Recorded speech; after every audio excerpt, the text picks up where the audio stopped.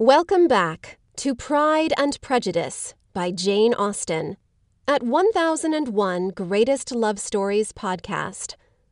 This novel is narrated by Elizabeth Klett for 1001 Stories Network. Chapter 13 of Pride and Prejudice. Recording by Elizabeth Klett. Pride and Prejudice by Jane Austen. Chapter 13. "I hope, my dear," said Mr. Bennet to his wife as they were at breakfast the next morning, "that you have ordered a good dinner to-day, because I have reason to expect an addition to our family party." "What do you mean, my dear? I know of nobody that is coming, I am sure, unless Charlotte Lucas should happen to call in, and I hope my dinners are good enough for her. I do not believe she often sees such at home." "The person of whom I speak is a gentleman, and a stranger." Mrs. Bennet's eyes sparkled. "A gentleman and a stranger!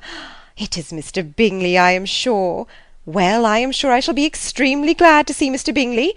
But, good Lord, how unlucky! There is not a bit of fish to be got to-day. Lydia, my love, ring the bell. I must speak to Hill this moment."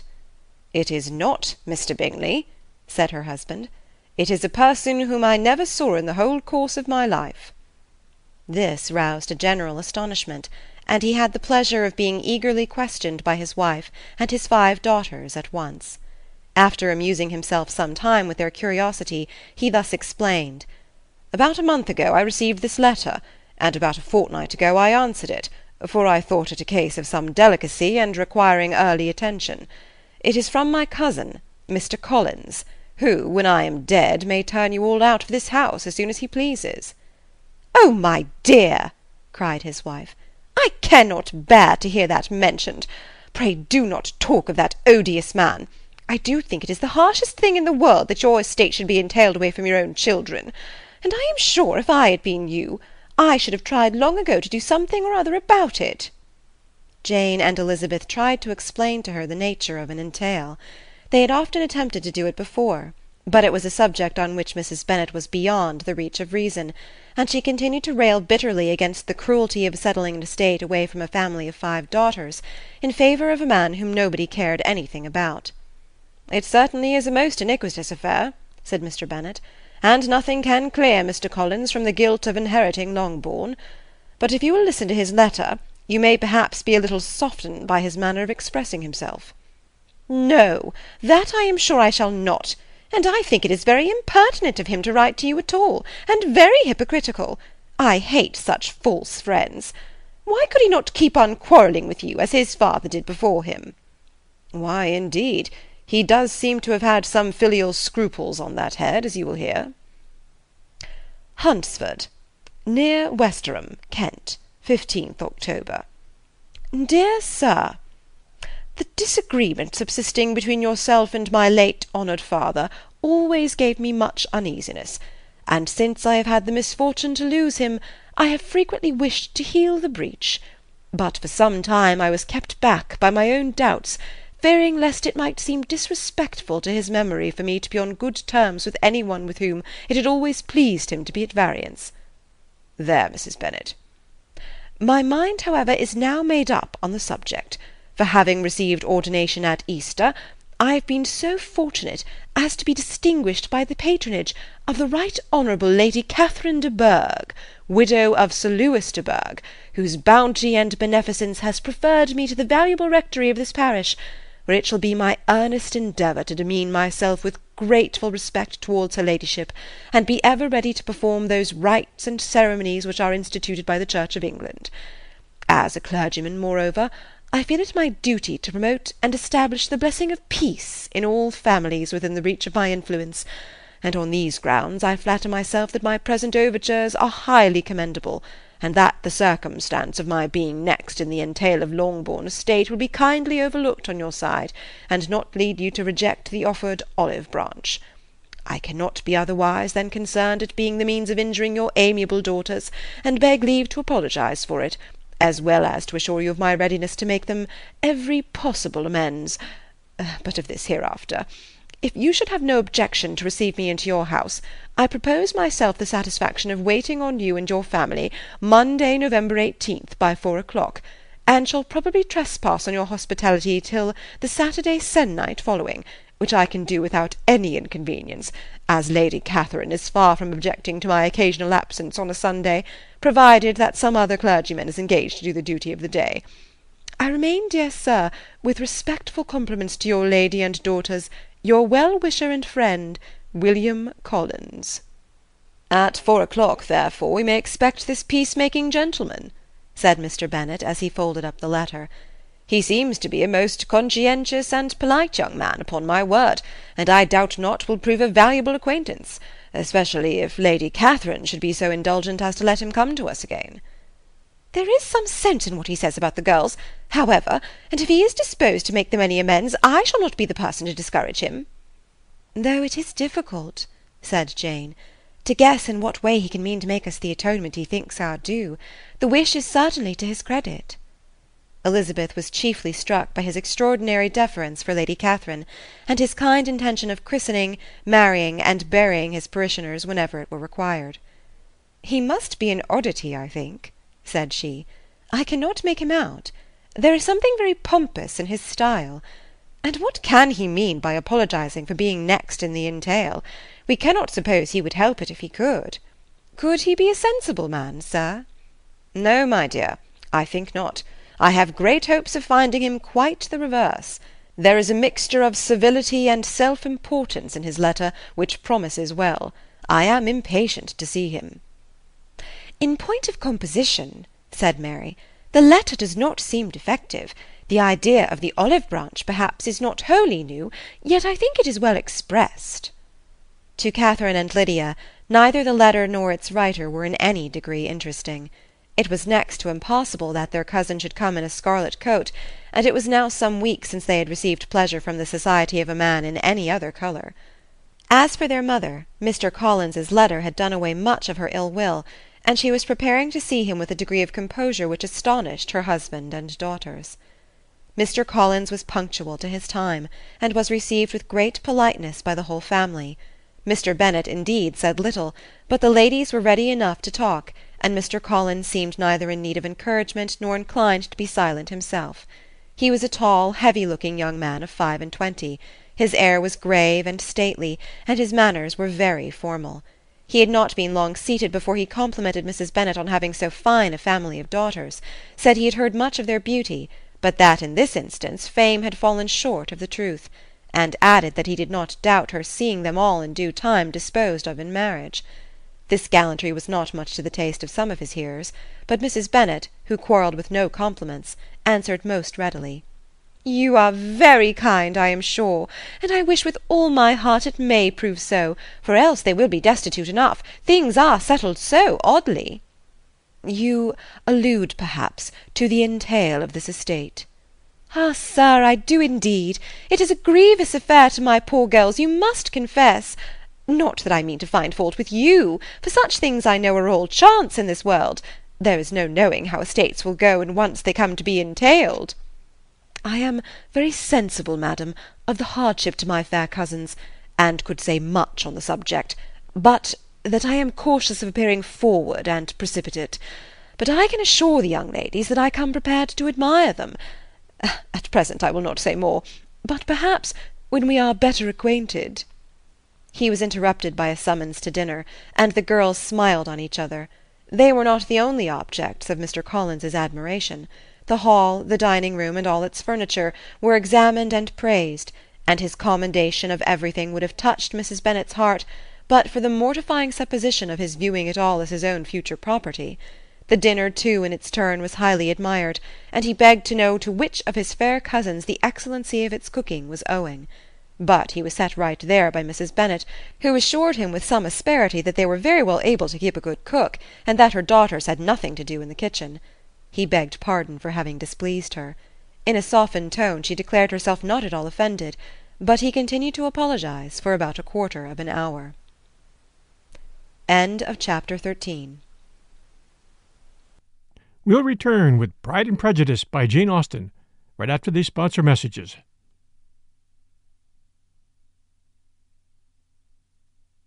And now, back to our story. Chapter 14 of Pride and Prejudice Recording by Elizabeth Klett. Pride and Prejudice by Jane Austen. Chapter 14. During dinner Mr. Bennet scarcely spoke at all, but when the servants were withdrawn, he thought it time to have some conversation with his guest, and therefore started a subject in which he expected him to shine, by observing that he seemed very fortunate in his patroness. Lady Catherine de Bourgh's attention to his wishes, and consideration for his comfort, appeared very remarkable. Mr. Bennet could not have chosen better. Mr. Collins was eloquent in her praise. The subject elevated him to more than usual solemnity of manner, and with a most important aspect he protested that he had never in his life witnessed such behaviour in a person of rank, such affability and condescension, as he had himself experienced from Lady Catherine. She had been graciously pleased to approve of both of the discourses which he had already had the honour of preaching before her. She had also asked him twice to dine at Rosings, and had sent for him only the Saturday before to make up her pool of quadrille in the evening. Lady Catherine was reckoned proud by many people he knew, but he had never seen anything but affability in her. She had always spoken to him as she would to any other gentleman. She made not the smallest objection to his joining in the society of the neighbourhood, nor to his leaving the parish occasionally for a week or two to visit his relations.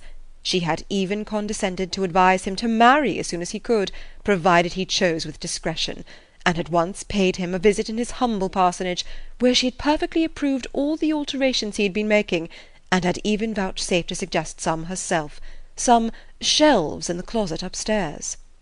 "That is all very proper and civil, I am sure," said Mrs. Bennet, "and I dare say she is a very agreeable woman.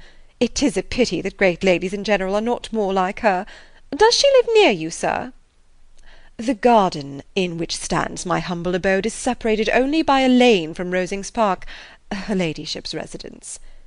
"I think you said she was a widow, sir. Has she any family?" "She has only one daughter, the heiress of Rosings, and of very extensive property." "Ah," said Mrs. Bennet, shaking her head, "then she is better off than many girls. And what sort of young lady is she? Is she handsome?" "She is a most charming young lady indeed. Lady Catherine herself says that, in point of true beauty, Miss de Bourgh is far superior to the handsomest of her sex, because there is that in her features which marks the young lady of distinguished birth. She is unfortunately of a sickly constitution, which has prevented her from making that progress in many accomplishments which she could not have otherwise failed of, as I am informed by the lady who superintended her education, and who still resides with them. But she is perfectly amiable, and often condescends to drive by my humble abode in her little phaeton and ponies." "Has she been presented? I do not remember her name among the ladies at court." "Her indifferent state of health unhappily prevents her being in town, and by that means, as I told Lady Catherine one day, has deprived the British court of its brightest ornament. Her ladyship seemed pleased with the idea, and you may imagine that I am happy on every occasion to offer those little delicate compliments which are always acceptable to ladies. I have more than once observed to Lady Catherine that her charming daughter seemed born to be a duchess, and that the most elevated rank, instead of giving her consequence, would be adorned by her. These are the kind of little things which please her ladyship, and it is a sort of attention which I conceive myself peculiarly bound to pay." "You judge very properly," said Mr. Bennet, "and it is happy for you that you possess the talent of flattering with delicacy. May I ask whether these pleasing attentions proceed from the impulse of the moment, or are they the result of previous study?" "They arise chiefly from what is passing at the time, and though I sometimes amuse myself with suggesting and arranging such little elegant compliments as may be adapted to ordinary occasions, I always wish to give them as unstudied an air as possible." Mr. Bennet's expectations were fully answered. His cousin was as absurd as he had hoped, and he listened to him with the keenest enjoyment, maintaining at the same time the most resolute composure of countenance, and, except in an occasional glance at Elizabeth, requiring no partner in his pleasure. By tea-time, however, the dose had been enough, and Mr. Bennet was glad to take his guest into the drawing-room again, and when tea was over, glad to invite him to read aloud to the ladies. Mr. Collins readily assented, and a book was produced, but on beholding it, for everything announced it to be from a circulating library, He started back, and, begging pardon, protested that he never read novels. Kitty stared at him, and Lydia exclaimed. Other books were produced, and after some deliberation he chose Fordyce's Sermons. Lydia gaped as he opened the volume, and before he had, with very monotonous solemnity, read 3 pages, she interrupted him with, "Do you know, mamma, that my Uncle Phillips talks of turning away Richard, and if he does, Colonel Forster will hire him. My aunt told me so herself on Saturday. I shall walk to Meryton to-morrow to hear more about it, and to ask when Mr. Denny comes back from town." Lydia was bid by her 2 eldest sisters to hold her tongue, but Mr. Collins, much offended, laid aside his book and said, "I have often observed how little young ladies are interested by books of a serious stamp, though written solely for their benefit. It amazes me, I confess, for certainly there can be nothing so advantageous to them as instruction. But I will no longer importune my young cousin." Then, turning to Mr. Bennet, he offered himself as his antagonist at backgammon. Mr. Bennet accepted the challenge, observing that he acted very wisely in leaving the girls to their own trifling amusements. Mrs. Bennet and her daughters apologized most civilly for Lydia's interruption, and promised that it should not occur again, if he would resume his book. But Mr. Collins, after assuring them that he bore his young cousin no ill will, and should never resent her behaviour as any affront, seated himself at another table with Mr. Bennet, and prepared for backgammon.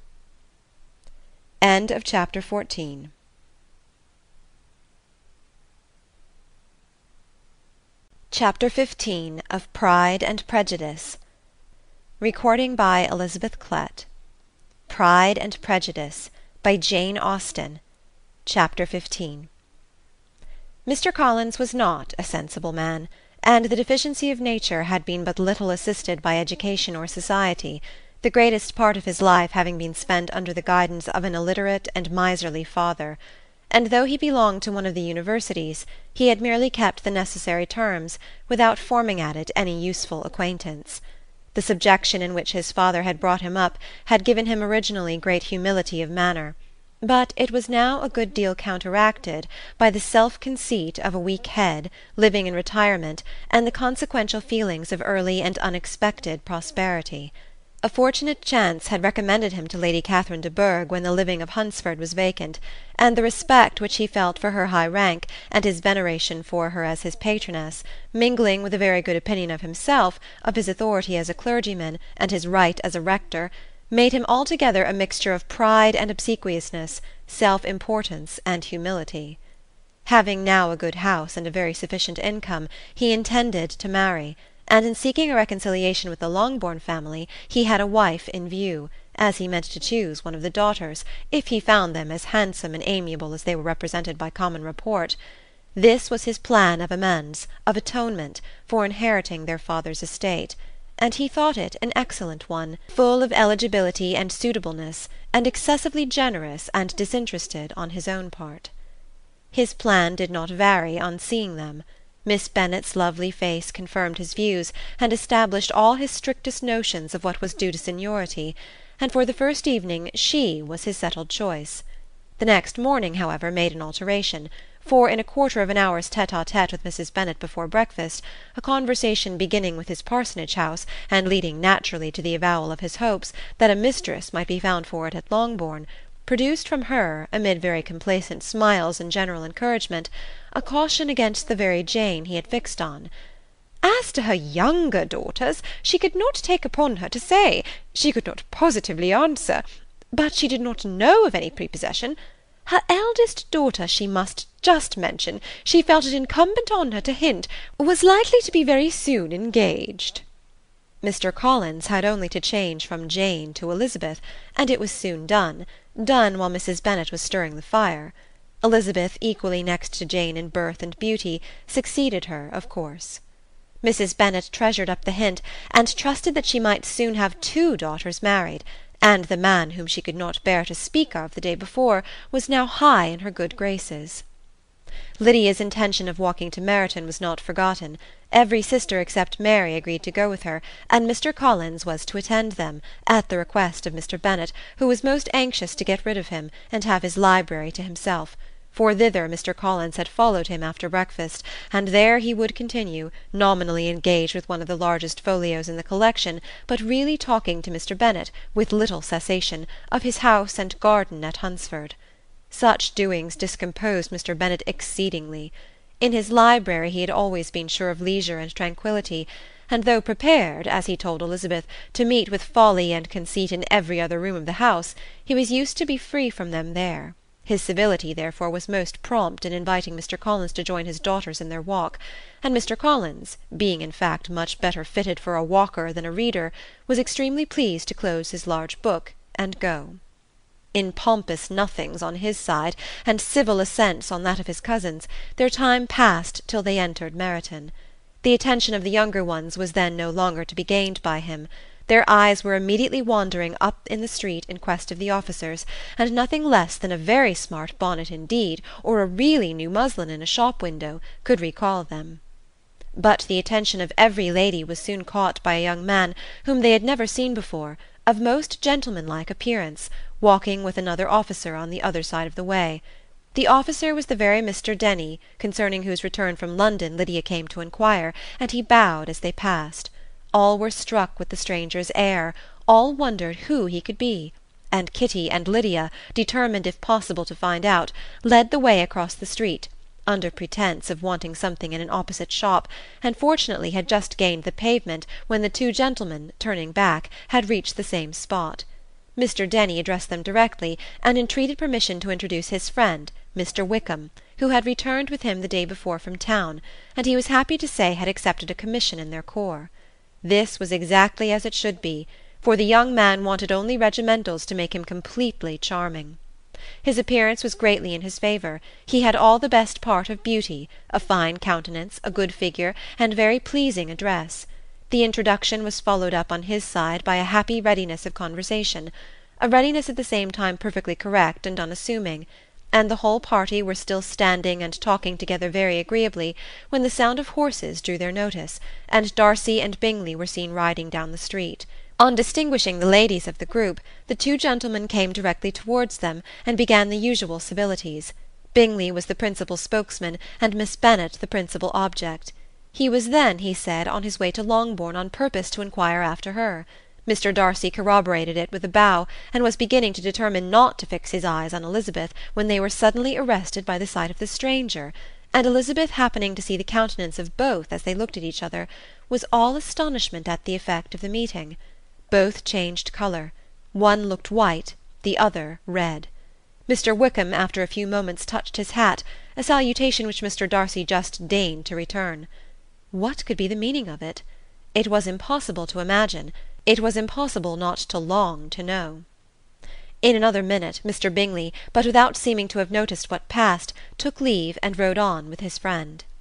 Mr. Denny and Mr. Wickham walked with the young ladies to the door of Mr. Phillips's house, and then made their bows, in spite of Miss Lydia's pressing entreaties that they should come in, and even in spite of Mrs. Phillips throwing up the parlour window and loudly seconding the invitation.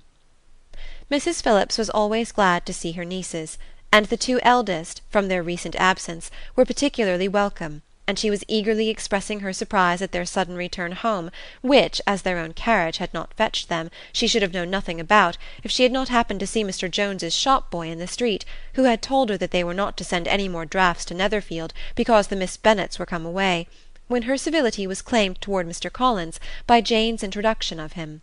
She received him with her very best politeness, which he returned with as much more, apologizing for his intrusion, without any previous acquaintance with her, which he could not help flattering himself, however, might be justified by his relationship to the young ladies who introduced him to her notice.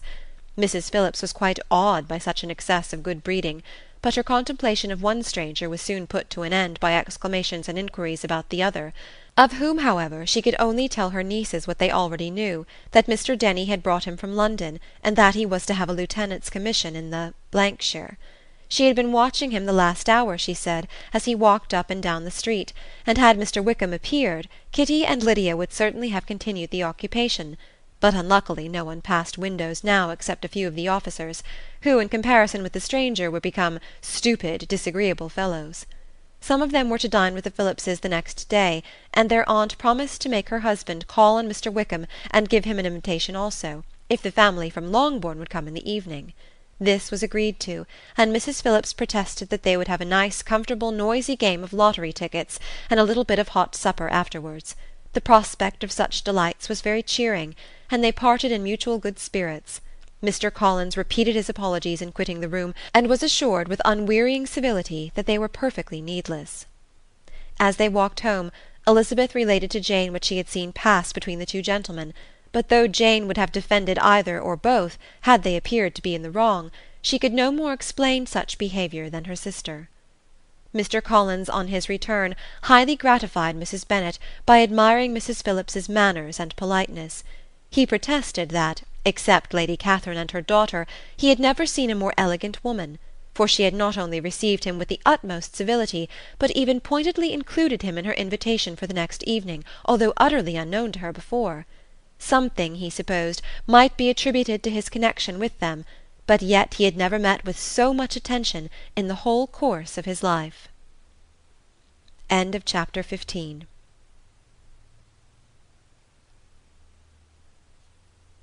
Chapter 16 of Pride and Prejudice. Recording by Elizabeth Klett. Pride and Prejudice by Jane Austen. Chapter 16. As no objection was made to the young people's engagement with their aunt, and all Mr. Collins's scruples of leaving Mr. and Mrs. Bennet for a single evening during his visit were most steadily resisted, the coach conveyed him and his 5 cousins at a suitable hour to Meryton, and the girls had the pleasure of hearing, as they entered the drawing-room, that Mr. Wickham had accepted their uncle's invitation, and was then in the house. When this information was given, and they had all taken their seats, Mr. Collins was at leisure to look around him and admire, and he was so much struck with the size and furniture of the apartment that he declared he might almost have supposed himself in the small summer breakfast-parlour at Rosings, a comparison that did not at first convey much gratification.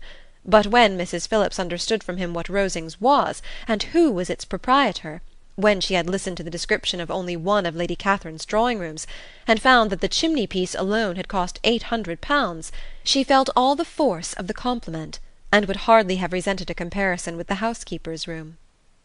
In describing to her all the grandeur of Lady Catherine and her mansion, with occasional digressions in praise of his own humble abode, and the improvements it was receiving, he was happily employed until the gentlemen joined them, and he found in Mrs. Phillips a very attentive listener, whose opinion of his consequence increased with what she heard, and who was resolving to retail it all among her neighbours as soon as she could. To the girls, who could not listen to their cousin, and who had nothing to do but to wish for an instrument, and examine their own indifferent imitations of china on the mantelpiece, the interval of waiting appeared very long. It was over at last, however. The gentlemen did approach, and when Mr. Wickham walked into the room, Elizabeth felt that she had neither been seeing him before nor thinking of him since with the smallest degree of unreasonable admiration. The officers of the shire were in general a very creditable gentlemanlike set, and the best of them were of the present party, but Mr. Wickham was as far beyond them all in person, countenance, air, and walk, as they were superior to the broad-faced, stuffy Uncle Phillips, breathing port wine, who followed them into the room. Mr. Wickham was the happy man towards whom almost every female eye was turned, and Elizabeth was the happy woman by whom he finally seated himself, and the agreeable manner in which he immediately fell into conversation, though it was only on its being a wet night, made her feel that the commonest, dullest, most threadbare topic might be rendered interesting by the skill of the speaker. With such rivals for the notice of the fair as Mr. Wickham and the officers, Mr. Collins seemed to sink into insignificance.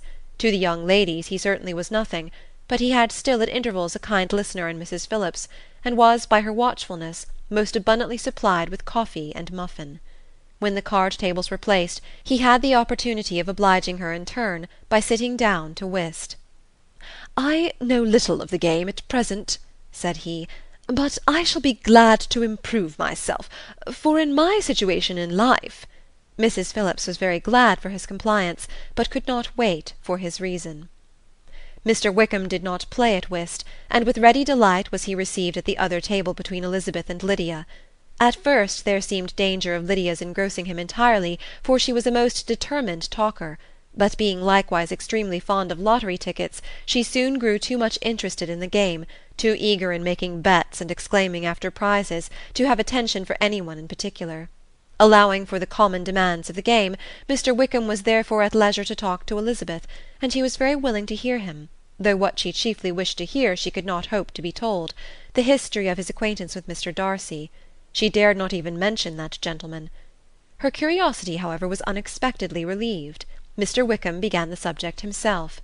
He inquired how far Netherfield was from Meryton, and after receiving her answer, asked in a hesitating manner how long Mr. Darcy had been staying there.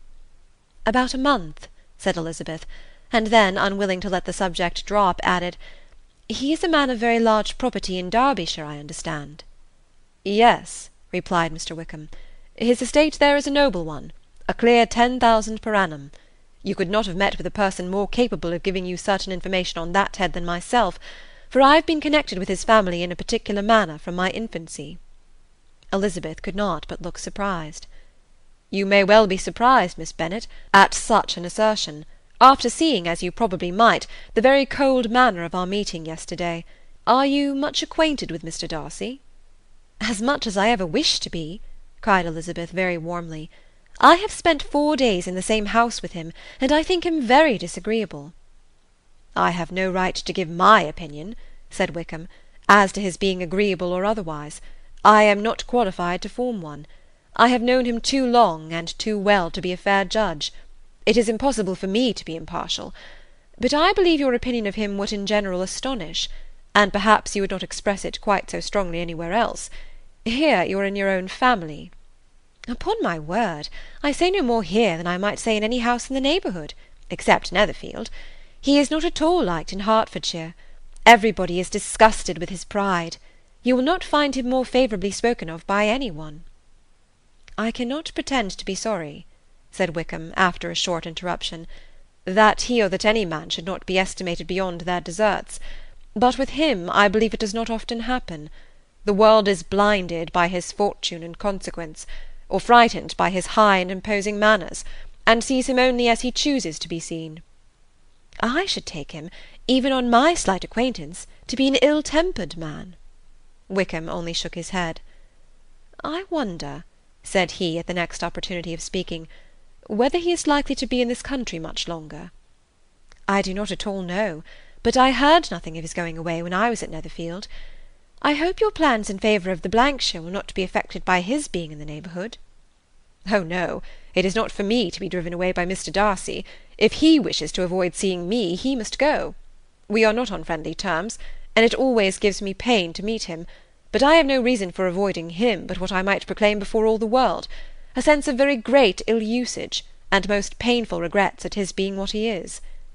His father, Miss Bennet, the late Mr. Darcy, was one of the best men that ever breathed, and the truest friend I ever had, and I can never be in company with this Mr. Darcy without being grieved to the soul by 1,000 tender recollections. His behaviour to myself has been scandalous, but I verily believe I could forgive him anything and everything, rather than his disappointing the hopes and disgracing the memory of his father." Elizabeth found the interest of the subject increase, and listened with all her heart, but the delicacy of it prevented further inquiry. Mr. Wickham began to speak on more general topics, Meryton, the neighbourhood, the society, appearing highly pleased with all that he had yet seen, and speaking of the latter with gentle but very intelligible gallantry. "It was the prospect of constant society, and good society," he added, "which was my chief inducement to enter the Blankshire. I knew it to be a most respectable, agreeable corps, and my friend Denny tempted me further by his account of their present quarters, and the very great attentions and excellent acquaintances Meryton had procured them. Society, I own, is necessary to me. I have been a disappointed man, and my spirits will not bear solitude. I must have employment and society. A military life is not what I was intended for, but circumstances have now made it eligible.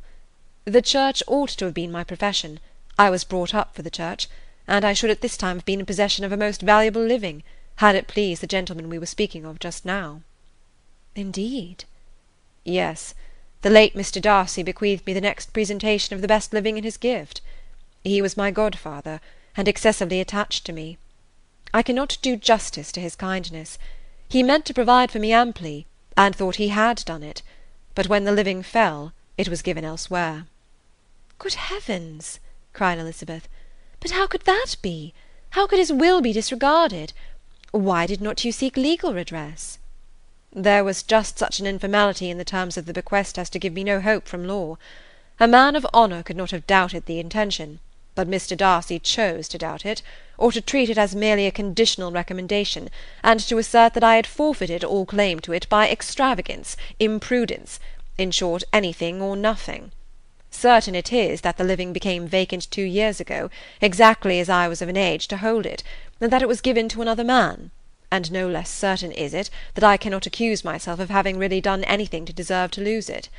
I have a warm unguarded temper, and I may have spoken my opinion of him and to him too freely. I can recall nothing worse. But the fact is that we are very different sort of men, and that he hates me." "This is quite shocking. He deserves to be publicly disgraced." "Some time or other he will be, but it shall not be by me. Till I can forget his father, I can never defy or expose him."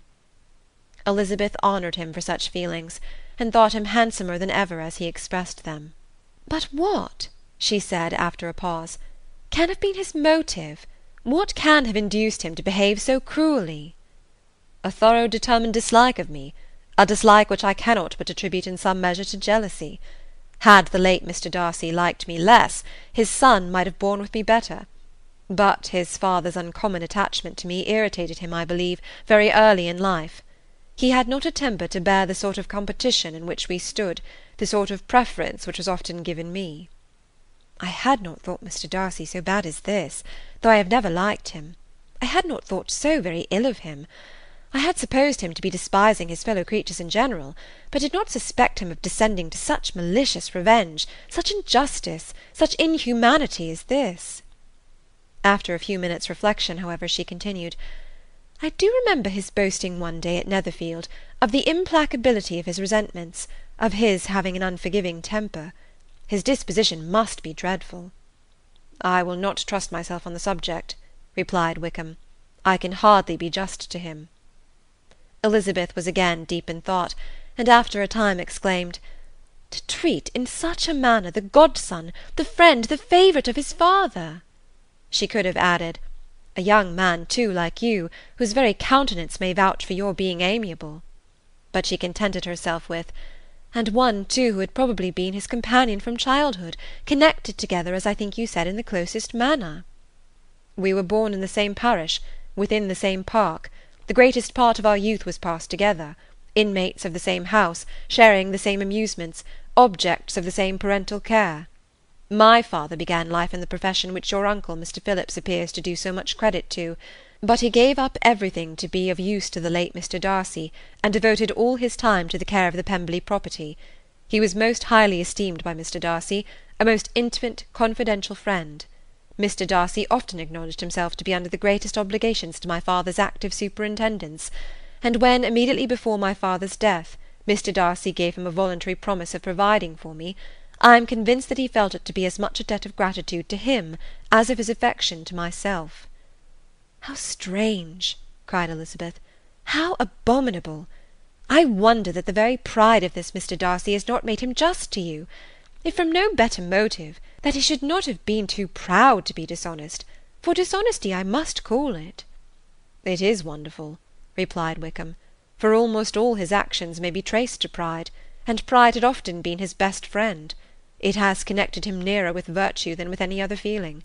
But we are none of us consistent, and in his behaviour to me there were stronger impulses even than pride." "Can such abominable pride as his have ever done him good?" "Yes. It has often led him to be liberal and generous, to give his money freely, to display hospitality, to assist his tenants and relieve the poor. Family pride and filial pride, for he is very proud of what his father was, have done this.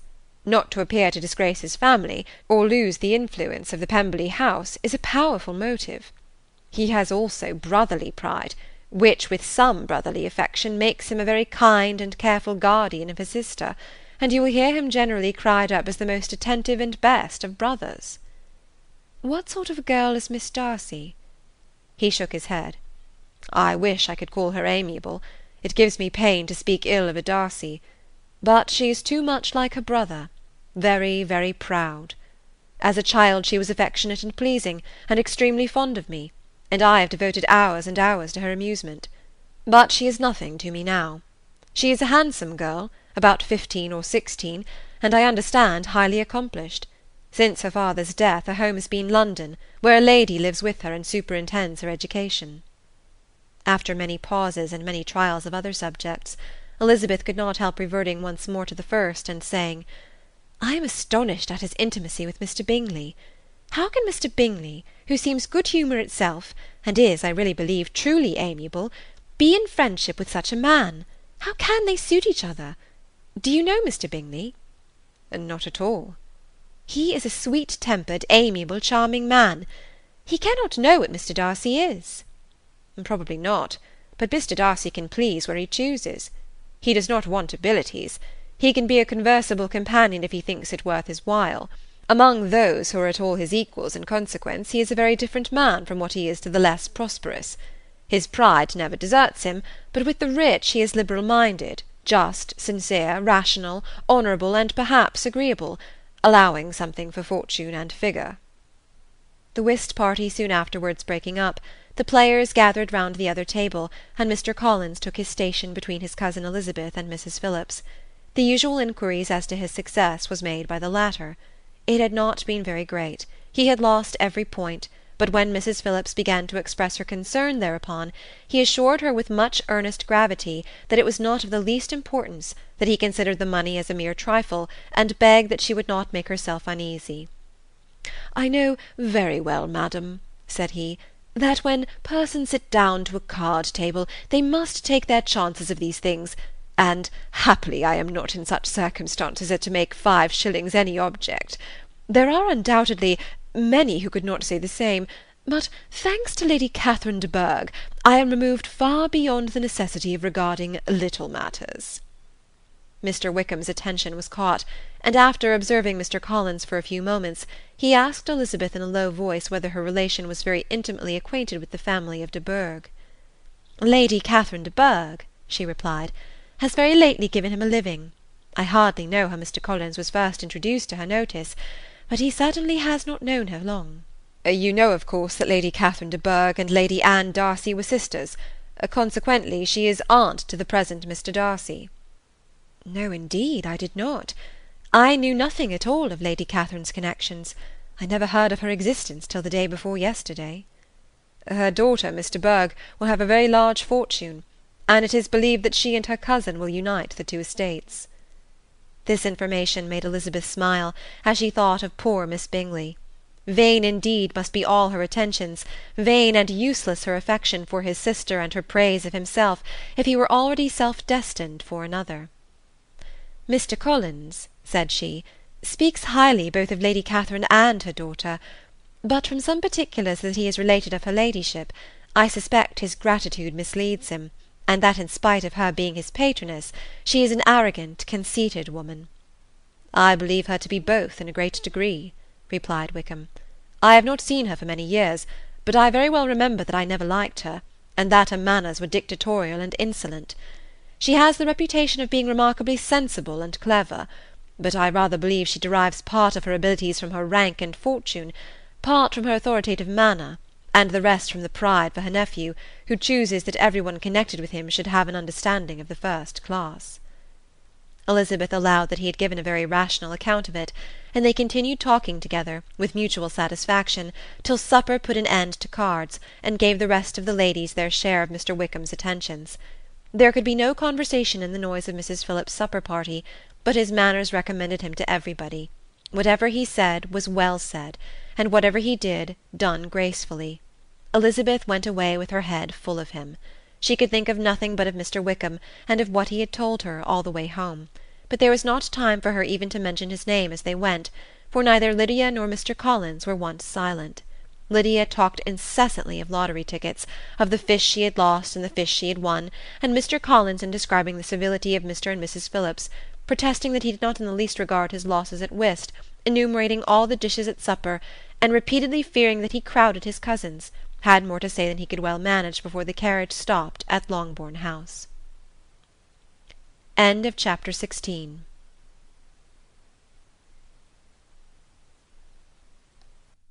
We'll return with Pride and Prejudice by Jane Austen right after these sponsor messages.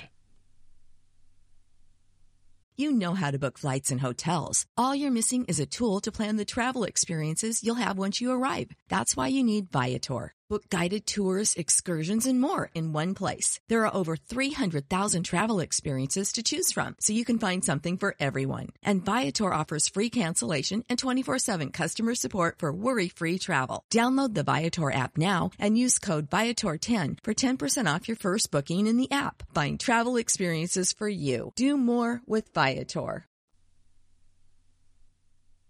And now, back to our story. Chapter 17 of Pride and Prejudice. Recording by Elizabeth Klett. Pride and Prejudice by Jane Austen. Chapter 17. Elizabeth related to Jane the next day what had passed between Mr. Wickham and herself. Jane listened with astonishment and concern. She knew not how to believe that Mr. Darcy could be so unworthy of Mr. Bingley's regard. And yet it was not in her nature to question the veracity of a young man of such amiable appearance as Wickham.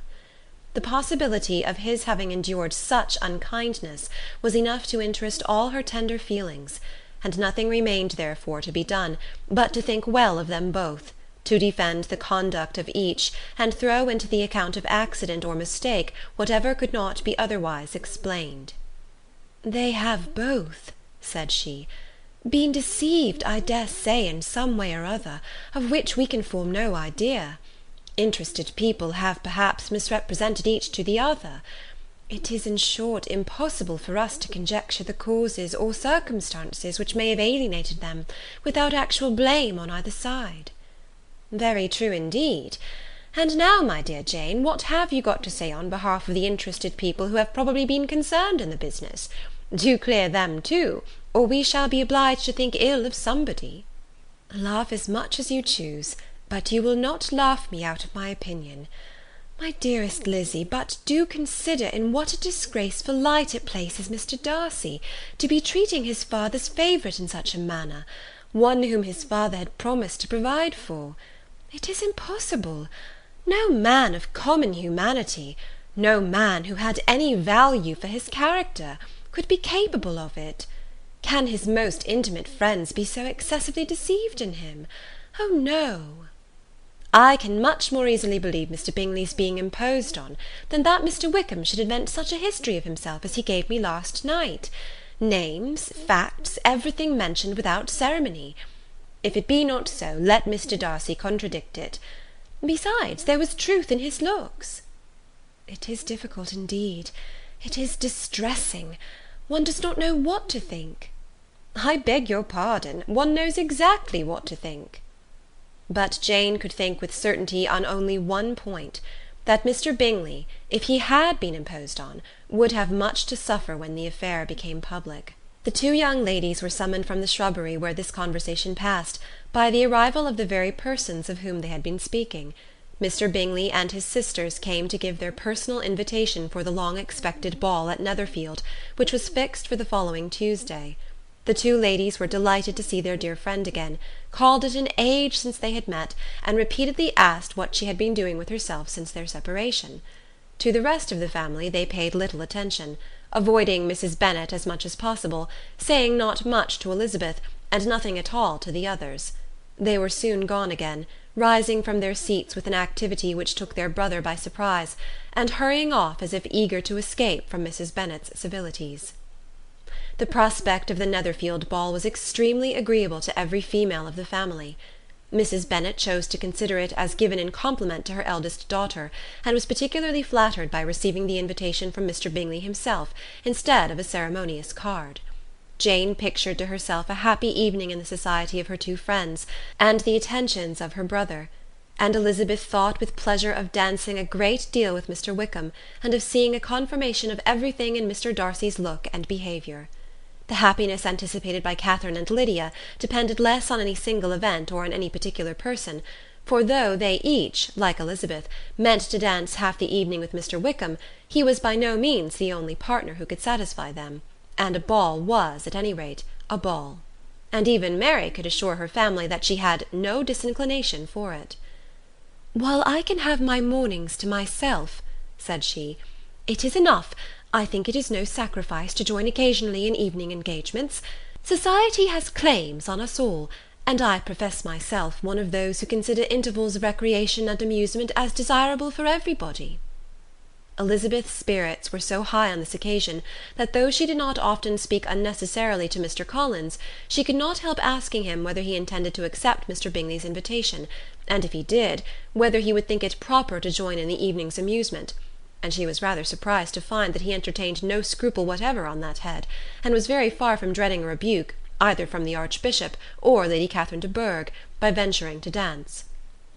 "I am by no means of the opinion, I assure you," said he, "that a ball of this kind, given by a young man of character to respectable people, can have any evil tendency; and I am so far from objecting to dancing myself, that I shall hope to be honoured with the hands of all my fair cousins in the course of the evening; and I take this opportunity of soliciting yours, Miss Elizabeth, for the first 2 dances especially, a preference which I trust my cousin Jane will attribute to the right cause, and not to any disrespect for her." Elizabeth felt herself completely taken in.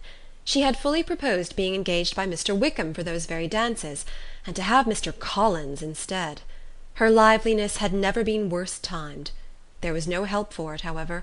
Mr. Wickham's happiness and her own were perforce delayed a little longer, and Mr. Collins' proposal accepted with as good a grace as she could. She was not the better pleased with his gallantry from the idea it suggested of something more. It now first struck her that she was selected from among her sisters as worthy of being mistress of Hunsford Parsonage, and of assisting to form a quadrille table at Rosings, in the absence of more eligible visitors.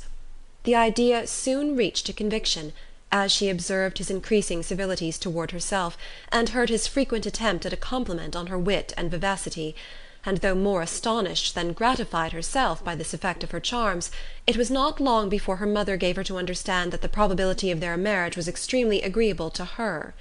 Elizabeth, however, did not choose to take the hint, being well aware that a serious dispute must be the consequence of any reply. Mr. Collins might never make the offer, and till he did, it was useless to quarrel about him.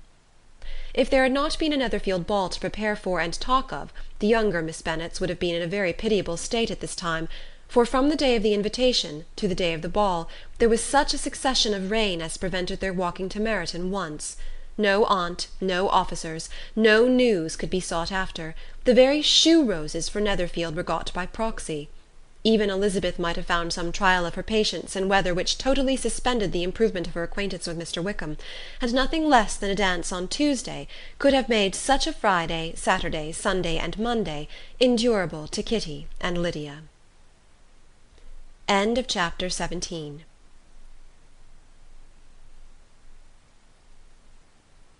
Chapter 18 of Pride and Prejudice. Recording by Elizabeth Klett. Pride and Prejudice by Jane Austen. Chapter 18. Till Elizabeth entered the drawing-room at Netherfield, and looked in vain for Mr. Wickham among the cluster of red coats there assembled, a doubt of his being present had never occurred to her. The certainty of meeting him had not been checked by any of those recollections that might not unreasonably have alarmed her.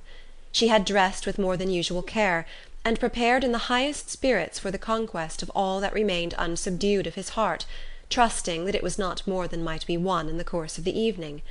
But in an instant rose the dreadful suspicion of his being purposely omitted for Mr. Darcy's pleasure in the Bingleys' invitation to the officers; and though this was not exactly the case, the absolute fact of his absence was pronounced by his friend Denny, to whom Lydia eagerly applied, and who told them that Wickham had been obliged to go to town on business the day before, and was not yet returned; adding, with a significant smile, "I do not imagine his business would have called him away just now, if he had not wanted to avoid a certain gentleman here." This part of his intelligence, although unheard by Lydia, was caught by Elizabeth, and as it assured her that Darcy was not less answerable for Wickham's absence than if her first surmise had been just, every feeling of displeasure against the former was so sharpened by immediate disappointment that she could hardly reply with tolerable civility to the polite inquiries which he directly afterwards approached to make. Attendance, forbearance, patience with Darcy, was injury to Wickham. She was resolved against any sort of conversation with him, and turned away with a degree of ill humour which she could not wholly surmount even in speaking to Mr. Bingley, whose blind partiality provoked her. But Elizabeth was not formed for ill humour, and though every prospect of her own was destroyed for the evening, it could not long dwell on her spirits, and having told all her griefs to Charlotte Lucas, whom she had not seen for a week, she was soon able to make a voluntary transition to the oddities of her cousin, and to point him out to her particular notice. The first 2 dances, however, brought a return of distress. They were dances of mortification. Mr. Collins, awkward and solemn, apologizing instead of attending, and often moving wrong without being aware of it, gave her all the shame and misery which a disagreeable partner for a couple of dances can give. The moment of her release from him was ecstasy. She danced next with an officer, and had the refreshment of talking of Wickham, and of hearing that he was universally liked. When those dances were over, she returned to Charlotte Lucas, and was in conversation with her, when she found herself suddenly addressed by Mr. Darcy, who took her so much by surprise in his application for her hand, that, without knowing what she did, she accepted him. He walked away again immediately, and she was left to fret over her own want of presence of mind. Charlotte tried to console her. "I dare say you will find him very agreeable." "Heaven forbid! That would be the greatest misfortune of all. To find a man agreeable whom one is determined to hate. Do not wish me such an evil." When the dancing recommenced, however, and Darcy approached to claim her hand, Charlotte could not help cautioning her in a whisper not to be a simpleton, and allow her fancy for Wickham to make her appear unpleasant in the eyes of a man of 10 times his consequence. Elizabeth made no answer, and took her place in the set, amazed at the dignity to which she was arrived in being allowed to stand opposite to Mr. Darcy, and reading in her neighbours' looks their equal amazement in beholding it. They stood for some time without speaking a word, and she began to imagine that their silence was to last through the 2 dances, and at first she was resolved not to break it, till, suddenly fancying that it would be the greater punishment to her partner to oblige him to talk, she made some slight observation on the dance. He replied, and was again silent. After a pause of some minutes, she addressed him a second time with, "It is your turn to say something now, Mr. Darcy. I talked about the dance, and you ought to make some sort of remark on the size of the room, or the number of couples." He smiled, and assured her that whatever she wished him to say should be said. "Very well, that reply will do for the present. Perhaps by and by I may observe that private balls are much pleasanter than public ones. But now we may be silent." "Do you talk by rule, then, while you are dancing?" "Sometimes. One must speak a little, you know. It would look odd to be entirely silent for half an hour together, and yet, for the advantage of some, conversation ought to be so arranged as they might have the trouble of saying as little as possible." "Are you consulting your own feelings in the present case, or do you imagine that you are gratifying mine?" "Both," replied Elizabeth archly, "for I have always seen a great similarity in the turn of our minds. We are each of an unsocial, taciturn disposition, unwilling to speak unless we expect to say something that will amaze the whole room, and be handed down to posterity with all the éclat of a proverb." "This is no very striking resemblance of your own character, I am sure," he said. "How near it may be to mine, I cannot pretend to say.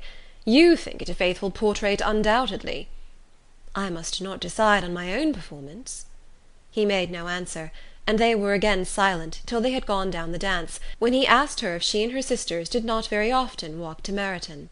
She answered in the affirmative, and, unable to resist the temptation, added, "When you met us there the other day, we had just been forming a new acquaintance." The effect was immediate. A deeper shade of hauteur overspread his features, but he said not a word, and Elizabeth, though blaming herself for her own weakness, could not go on. At length Darcy spoke, and in a constrained manner said, "Mr. Wickham is blessed with such happy manners as may ensure his making friends. Whether he may be equally capable of retaining them is less certain." "He has been so unlucky as to lose your friendship," replied Elizabeth with emphasis, "and in a manner which he is likely to suffer from all his life."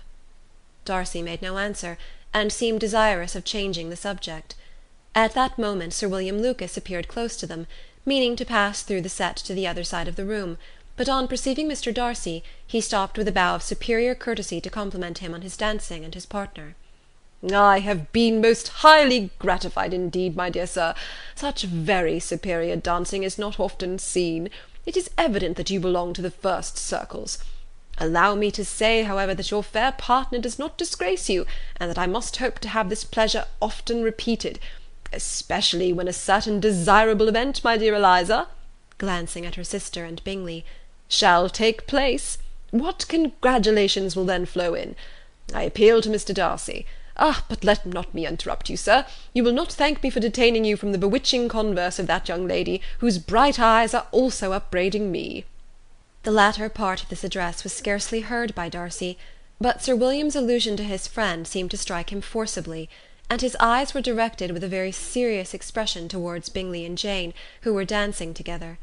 Recovering himself, however, shortly, he turned to his partner, and said, "Sir William's interruption has made me forget what we were talking of." "I do not think we were speaking at all. Sir William could not have interrupted two people in the room who had less to say for themselves. We have tried 2 or 3 subjects already without success, and what we are to talk of next I cannot imagine." "What think you of books?" said he, smiling. "Books? Oh, no. I am sure we never read the same, or not with the same feelings." "I am sorry you think so. But if that be the case, there can at least be no want of subject. We may compare our different opinions." "No, I cannot talk of books in a ball-room. My head is always full of something else." "The present always occupies you in such scenes, does it?" said he, with a look of doubt. "Yes, always," she replied, without knowing what she said, for her thoughts had wandered far from the subject, as soon afterwards appeared by her suddenly exclaiming, "I remember hearing you once say, Mr. Darcy, that you hardly ever forgave; that your resentment, once created, was unappeasable. You are very cautious, I suppose, as to its being created?" "I am," said he, with a firm voice. "And never allow yourself to be blinded by prejudice?" "I hope not." It is particularly incumbent on those who never change their opinion, to be secure of judging properly at first." "May I ask to what these questions tend?" "Merely to the illustration of your character," said she, endeavouring to shake off her gravity. "I am trying to make it out." "And what is your success?" She shook her head. "I do not get on at all. I hear such different accounts of you as to puzzle me exceedingly." "I can readily believe," answered he gravely, "that reports may vary greatly with respect to me, and I could wish, Miss Bennet, that you were not to sketch my character at the present moment, as there is reason for fear that the performance would reflect no credit on either." "But if I do not take your likeness now, I may never have another opportunity." "I would by no means suspend any pleasure of yours," he coldly replied. She said no more, and they went down the other dance and parted in silence, and on each side dissatisfied, though not to an equal degree; for in Darcy's breast there was a tolerable powerful feeling towards her, which soon procured her pardon, and directed all his anger against another. They had not long separated, when Miss Bingley came towards her, and with an expression of civil disdain accosted her. "So, Miss Eliza, I hear you are quite delighted with George Wickham. Your sister has been talking to me about him, and asking me 1,000 questions, and I find that the young man quite forgot to tell you, among his other communication, that he was the son of old Wickham, the late Mr. Darcy's steward. Let me recommend you, however, as a friend, not to give implicit confidence to all his assertions; for as to Mr. Darcy's using him ill, it is perfectly false; for, on the contrary, he has always been remarkably kind to him, though George Wickham has treated Mr. Darcy in a most infamous manner. I do not know the particulars, but I know very well that Mr. Darcy is not in the least to blame; that he cannot bear to hear George Wickham mentioned, and that though my brother thought that he could not well avoid including him in his invitation to the officers, he was excessively glad to find that he had taken himself out of the way. His coming into the country at all is a most insolent thing indeed, and I wonder how he could presume to do it. I pity you, Miss Eliza, for this discovery of your favourite's guilt, but really, considering his descent, one could not expect much better." "His guilt and his descent appear by your account to be the same," said Elizabeth angrily, "for I have heard you accuse him of nothing worse than being the son of Mr. Darcy's steward, and of that I can assure you he informed me himself." "I beg your pardon," replied Miss Bingley, turning away with a sneer. "Excuse my interference, it was kindly meant." Insolent girl, said Elizabeth to herself, you are much mistaken if you expect to influence me by such a paltry attack as this. I see nothing in it but your own wilful ignorance and the malice of Mr. Darcy. She then sought out her eldest sister, who was undertaken to make inquiries on the same subject of Bingley. Jane met her with a smile of such sweet complacency, a glow of such happy expression, as sufficiently marked how well she was satisfied with the occurrences of the evening. Elizabeth instantly read her feelings, and at that moment solicitude for Wickham, resentment against his enemies, and everything else, gave way before the hope of Jane's being in the fairest way for happiness. "I want to know," said she, with a countenance no less smiling than her sister's, "what you have learnt about Mr. Wickham. But perhaps you have been too pleasantly engaged to think of any third person, in which case you may be sure of my pardon." "No," replied Jane, "I have not forgotten him, but I have nothing unsatisfactory to tell you.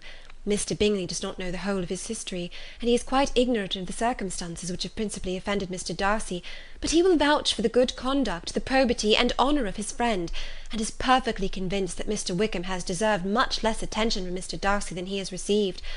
And I am sorry to say, by his account as well as his sister's, Mr. Wickham is by no means a respectable young man. I am afraid he has been very imprudent, and has deserved to lose Mr. Darcy's regard." "Mr. Bingley does not know Mr. Wickham himself?"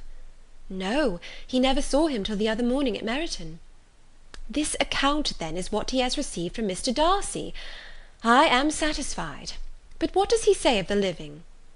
"He does not exactly recollect the circumstances, though he has heard them from Mr. Darcy more than once, but believes that it was left to him conditionally only." "I have not a doubt of Mr. Bingley's sincerity," said Elizabeth warmly, "but you must excuse my not being convinced by assurances only. Mr. Bingley's defence of his friend was a very able one, I dare say, but since he is unacquainted with several parts of the story, and has learnt the rest from that friend himself, I shall venture to still think of both gentlemen as I did before." She then changed the discourse to one more gratifying to each, and on which there could be no difference of sentiment. Elizabeth listened with delight to the happy, though modest hopes which Jane entertained of Mr. Bingley's regard, and said all in her power to heighten her confidence in it. On their being joined by Mr. Bingley himself, Elizabeth withdrew to Miss Lucas, to whose inquiry after the pleasantness of her last partner she had scarcely replied, before Mr. Collins came up to them, and told her with great exultation that he had just been so fortunate as to make a most important discovery. "I have found out," said he, "by a singular accident, that there is now in the room a near relation of my patroness. I happened to overhear the gentleman himself mentioning to the young lady who does the honours of the house the names of his cousin, Miss de Bourgh, and of her mother, Lady Catherine. How wonderfully these sort of things occur! Who would have thought of my meeting with, perhaps, a nephew of Lady Catherine de Bourgh in this assembly? I am most thankful that the discovery is made in time for me to pay my respects to him, which I am now going to do, and trust he will excuse my not having done it before. My total ignorance of the connection must plead my apology." "You are not going to introduce yourself to Mr. Darcy?" "Indeed I am. I shall entreat his pardon for not having done it earlier. I believe him to be Lady Catherine's nephew. It will be in my power to assure him that her ladyship was quite well yesterday se'nnight."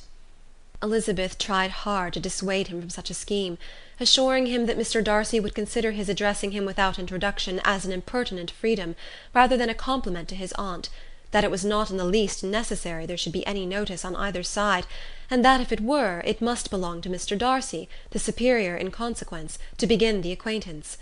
Mr. Collins listened to her with the determined air of following his own inclination, and when she ceased speaking, replied thus: "My dear Miss Elizabeth, I have the highest opinion in the world, in your excellent judgment, in all matters within the scope of your understanding, but permit me to say, that there must be a wide difference between the established forms of ceremony amongst the laity, and those which regulate the clergy, for give me leave to observe that I consider the clerical office as equal in point of dignity with the highest rank in the kingdom, providing that a proper humility of behaviour is at the same time maintained.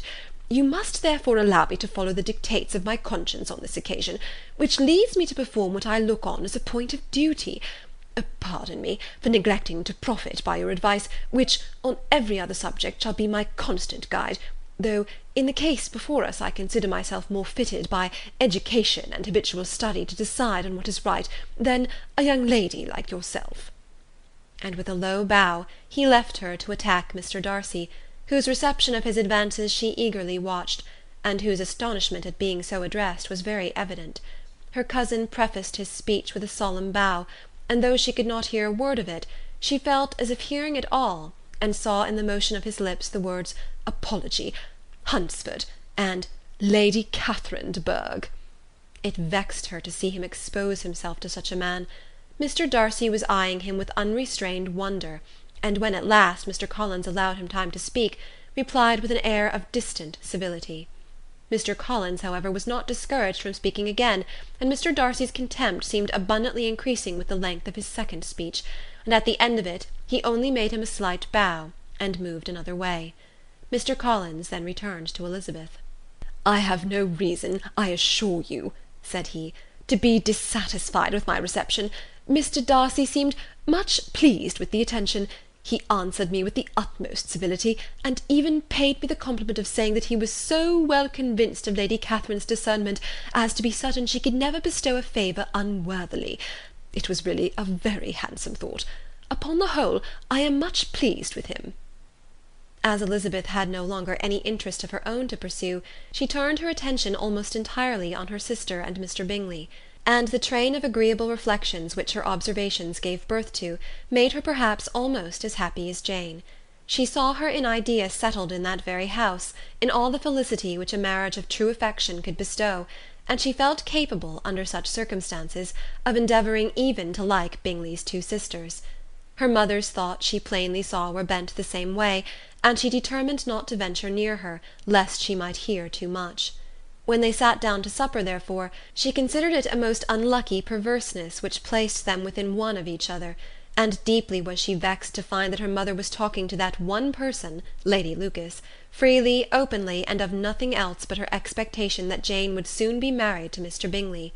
It was an animating subject, and Mrs. Bennet seemed incapable of fatigue, while enumerating the advantages of the match. His being such a charming young man, and so rich, and living but 3 miles from them, were the first points of self-gratulation, and then it was such a comfort to think how fond the two sisters were of Jane, and to be certain that they must desire the connection as much as she could do. It was, moreover, such a promising thing for her younger daughters, as Jane's marrying so greatly must throw them in the way of other rich men. And lastly, it was so pleasant at her time of life to be able to consign her single daughters to the care of their sister, that she might not be obliged to go into company more than she liked. It was necessary to make this circumstance a matter of pleasure, because on such occasions it is the etiquette, but no one was less likely than Mrs. Bennet to find comfort in staying home at any period of her life. She concluded with many good wishes that Lady Lucas might soon be equally fortunate, though evidently and triumphantly believing there was no chance of it. In vain did Elizabeth endeavour to check the rapidity of her mother's words, or persuade her to describe her felicity in a less audible whisper, for, to her inexpressible vexation, she could perceive that the chief of it was overheard by Mr. Darcy, who sat opposite to them. Her mother only scolded her for being nonsensical. "What is Mr. Darcy to me, pray, that I should be afraid of him? I am sure we owe him no such particular civility, as to be obliged to say nothing he may not like to hear." "For heaven's sake, madam, speak lower. What advantage can it be for you to offend Mr. Darcy? You will never recommend yourself to his friend by so doing." Nothing that she could say, however, had any influence. Her mother would talk of her views in the same intelligible tone. Elizabeth blushed and blushed again with shame and vexation. She could not help frequently glancing her eye at Mr. Darcy, though every glance convinced her of what she dreaded, for though he was not always looking at her mother, she was convinced that his attention was invariably fixed on her. The expression of his face changed gradually from indignant contempt to a composed and steady gravity. At length, however, Mrs. Bennet had no more to say, and Lady Lucas, who had been long yawning at the repetition of delights which she saw no likelihood of sharing, was left to the comforts of cold ham and chicken. Elizabeth now began to revive, but not long was the interval of tranquillity, for when supper was over, singing was talked of, and she had the mortification of seeing Mary, after very little entreaty, preparing to oblige the company. By many significant looks and silent entreaties did she endeavour to prevent such a proof of complaisance, but in vain. Mary would not understand them, Such an opportunity of exhibiting was delightful to her, and she began her song. Elizabeth's eyes were fixed on her with most painful sensations, and she watched her progress through the several stanzas with an impatience which was very ill rewarded at their close. For Mary, on receiving, amongst the thanks of the table, the hint of a hope that she might be prevailed on to favour them again, after the pause of half a minute, began another.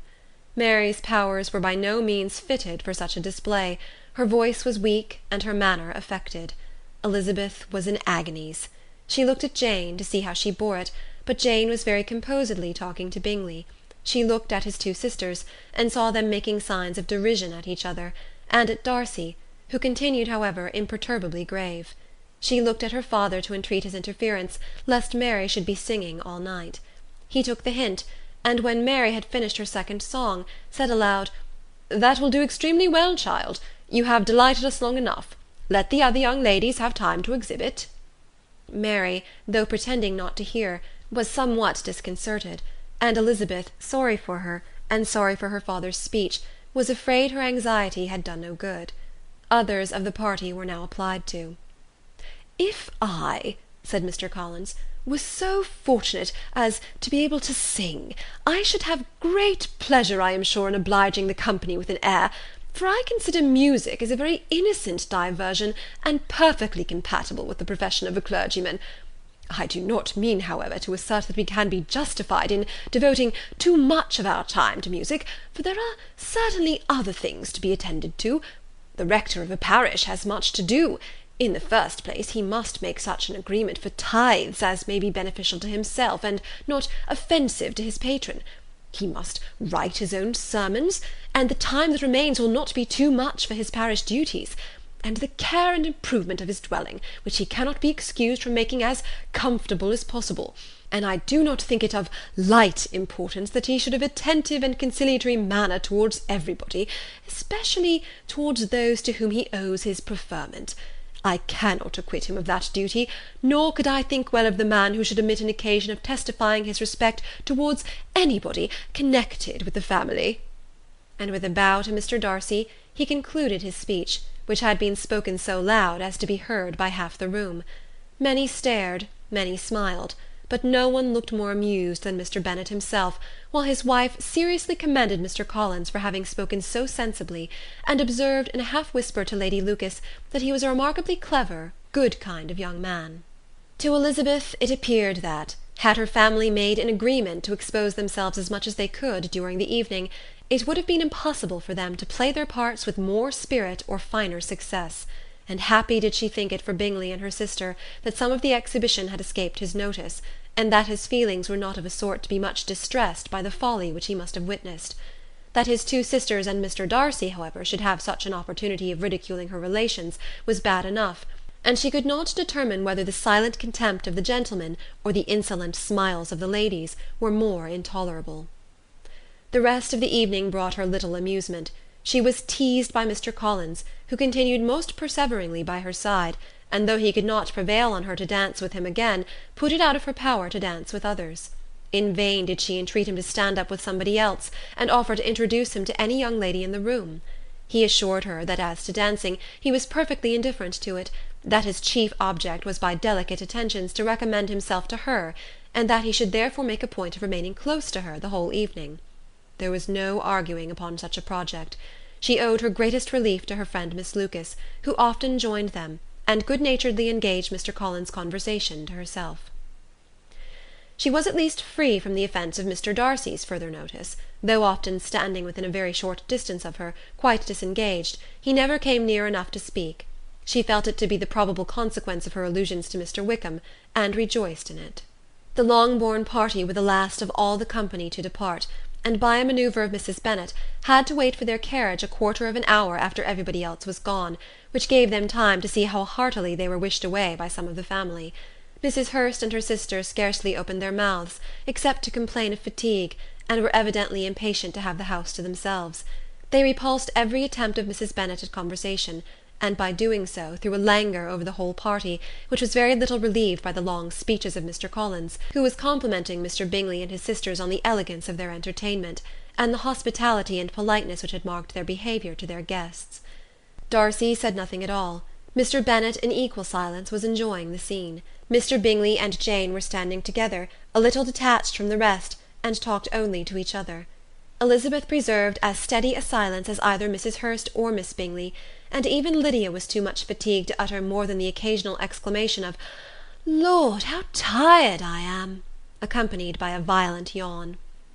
When at length they arose to take leave, Mrs. Bennet was most pressingly civil in her hope of seeing the whole family soon at Longbourn, and addressed herself especially to Mr. Bingley, to assure him how happy he would make them by eating a family dinner with them at any time, without the ceremony of a formal invitation.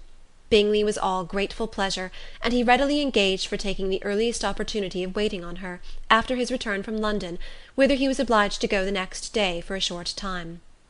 Mrs. Bennet was perfectly satisfied, and quitted the house under the delightful persuasion that, allowing for the necessary preparation of settlements, new carriages, and wedding clothes, she should undoubtedly see her daughter settled at Netherfield in the course of 3 or 4 months. Of having another daughter married to Mr. Collins she thought with equal certainty, and with considerable, though not equal, pleasure. Elizabeth was the least dear to her of all her children, and though the match and the man were quite good enough for her, the worth of each was eclipsed by Mr. Bingley and Netherfield. Chapter 18